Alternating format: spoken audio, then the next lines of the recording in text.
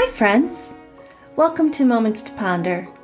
This is a podcast designed to help you spend a few moments in God's Word wherever you are and take away something to ponder. Let's take a few minutes and step out of our loud, busy world and just rest in God's Word. As 2024 begins, I have felt the prompting to spend time in Psalms. Thank you for joining me as we take a few moments to ponder these words together. I'm Betsy Marvin, and this is episode 96. You may or may not know that the Psalms are broken down into 5 internal books. As they were compiled, the organizers placed these songs into sections, and the next few episodes will focus on some of the songs from Book 4, or Psalms 90 through 106. The songs of the larger book have many authors. Many of the songs or psalms were written by David, but there are others as well: Solomon, the sons of Korah, and many others. The Psalms are Hebrew poetry, which is different than our own rules of pentameter and rhyme.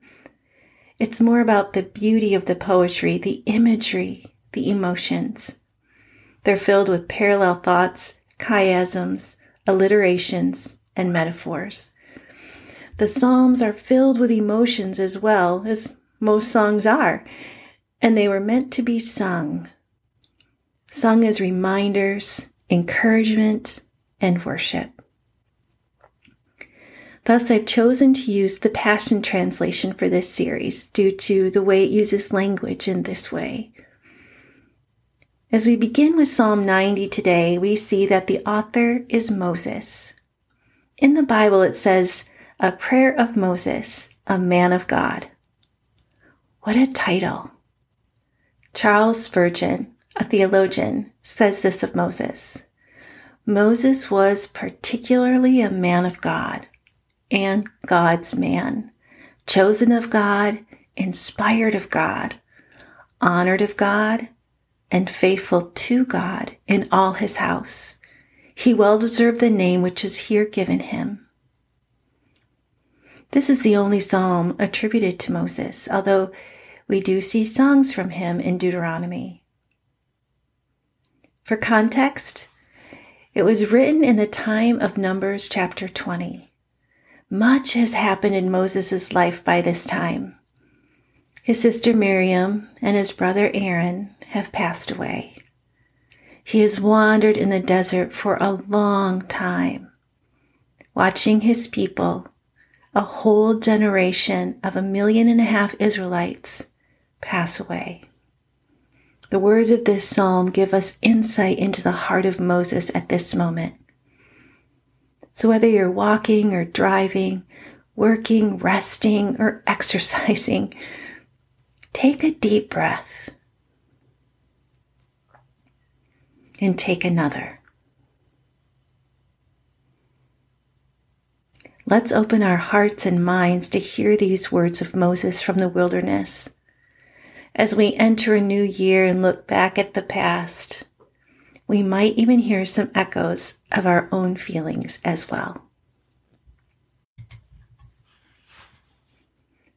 Lord, you have always been our eternal home, our hiding place from generation to generation.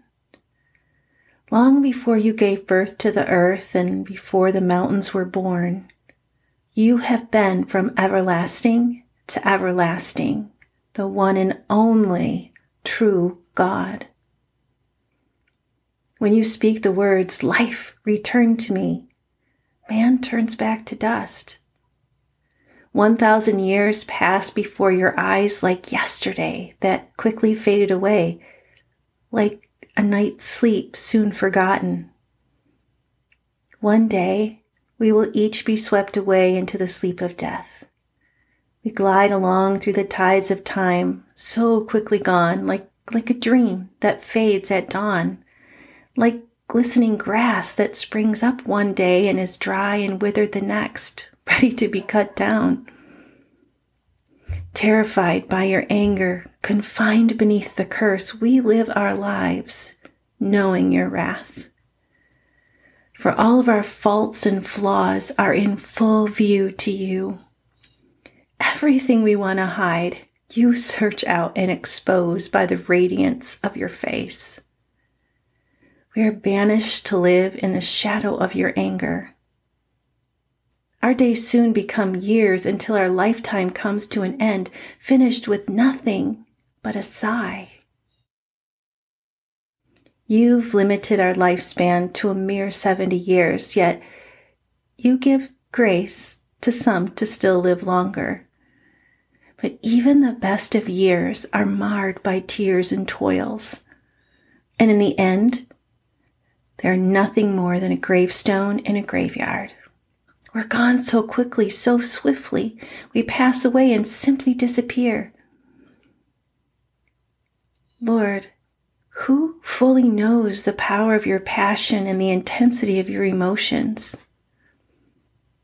Help us to remember that our days are numbered, and help us to interpret our lives correctly. Set your wisdom deeply in our hearts so that we may accept your correction. Return to us again, O God. How much longer will it take until you show us your abundant compassion? Let the sunrise of your love end our dark night, break through our clouded dawn again. Only you can satisfy our hearts, filling us with songs of joy to the end of our days. We've been overwhelmed with grief. Come now and overwhelm us with gladness. Replace our years of trouble with decades of delight. Let us see your miracles again, and let the rising generation see the glorious wonders you're famous for. Oh, Lord our God, let your sweet beauty rest upon us. Come, work with us, and then our works will endure, and you will give us success in all we do. Psalm 90. As we read this, it sounds like a musing, almost like a decade in review type of feeling. What Moses has seen, experienced, and understood, that's Psalm 90. One commentary says it like this: it was toward the close of the desert wanderings that Moses wrote this sublime psalm. All the imagery is borrowed from the wilderness. The watch around the campfire at night, the rush of a mountain flood, the grass that sprouts so quickly after the rain and it is quickly scorched by the sun, the sigh of a wearied pilgrim. That hit me, the sigh of a wearied pilgrim. As we begin a new year, 2024, maybe you feel the sigh. Maybe you have a feeling that Moses had behind these words and it resonates with you. You're ready for 2023 to be done, and you're looking to the future expectantly. A new year is often begun with resolutions, goals, plans to live a bit differently, better. And this often involves exercise or healthier diets, some new rhythm in your day, or a spiritual goal like, this year I will read my whole Bible, I will serve, I will tithe, and these are all good things. We know that each day matters, just as Moses said, and for the Christ follower, we want to follow God's plan for our lives correctly. Yet so often we fall back into our old habits and resolutions die or the goals shift because, well, we lose the enthusiasm we had on January 1. But Moses has something to teach us here. He says, teach us to number our days that we may live with a heart of wisdom. We don't know how many days we have on this earth, but that doesn't mean we live in fear or sadness. It means that we take each day as precious and we live it fully, seeking what God would have for us, to learn his ways and listen to his correction while we seek a heart full of his wisdom. As you think back over the past year, I have no idea what has happened in your life. I can only speak to my own. Yet I can guess that, like me, you've had moments of doubt, joy, hurt, laughter, excitement, awe, and even sadness. Each year is full of all the things, isn't it? And when we look back, we tend to focus on all the major highs and the big lows, and we miss all those sweet small moments that happened as well. So imagine 40 years of just wandering, dealing with the complaining and squabbles of over 1 million people, watching a generation pass, knowing that, like you, they won't see the land of promise after all this time. That's where Moses is.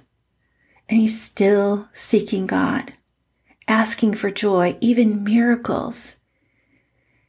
He starts this psalm with the word Adonai, for Lord, which is a reverent word meaning master, sovereign. So even as he begins, he acknowledges who's in control, who has walked with them and fed them and led them. Even as he says, the best years are marred by tears. It's a little hard to take in, isn't it? I mean, how can a good God make them wander for so long? And how can a loving God let a generation die before they enter the promised land? Moses is so honest in his words. How long will this last? We have been overwhelmed with grief. I think that's what's so beautiful about the Psalms. They're real in their feelings, giving us an example that we can follow. His words remind us that we can bring our questions and our doubts and our frustrations to God and ask for what we need. He reminds us that God is God. He is sovereign. And we may not understand all that he does. Moses knew that God would keep his promise to his people in God's own time. He knew God would be faithful in spite of the sins of his people, and he knew that only God could truly satisfy their hearts. He knew this because he had seen it all. He had seen war, hunger, thirst, and death. But he had also seen God's goodness, leading, faithfulness, and miracles. What's the hardest for you to accept when it comes to God? His eternalness, his goodness, his consequences, his grace. Moses would have totally understood these questions.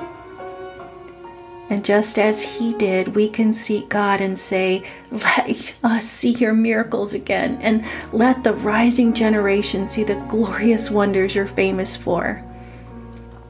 From our vantage point in 2024, we can see what God supplied for those Israelites, how he led them into the promised land and walked with them, how ultimately he sent Jesus as our Savior to bring us to the land of promise, to bring us the wonder of the Holy Spirit, and to teach us wisdom in our hearts. Jesus himself said, I have come to give you everything in abundance, more than you expect, life in its fullness until you overflow. As Moses stood with Jesus during the Transfiguration, I wonder if his own words rung through his mind. Only you can satisfy our hearts. In this new year, I pray that you are able to bring your wrestling, your wonder, and your heart before God and seek his wisdom. I pray that the year ahead brings you the answers that you seek, that you will see the glorious wonders of God and even miracles as he works in your life. And may you live each day knowing how loved and precious you are as you seek to live into his direction with a heart of wisdom. And as Moses wrote, O Lord, let your sweet beauty rest upon us. Amen.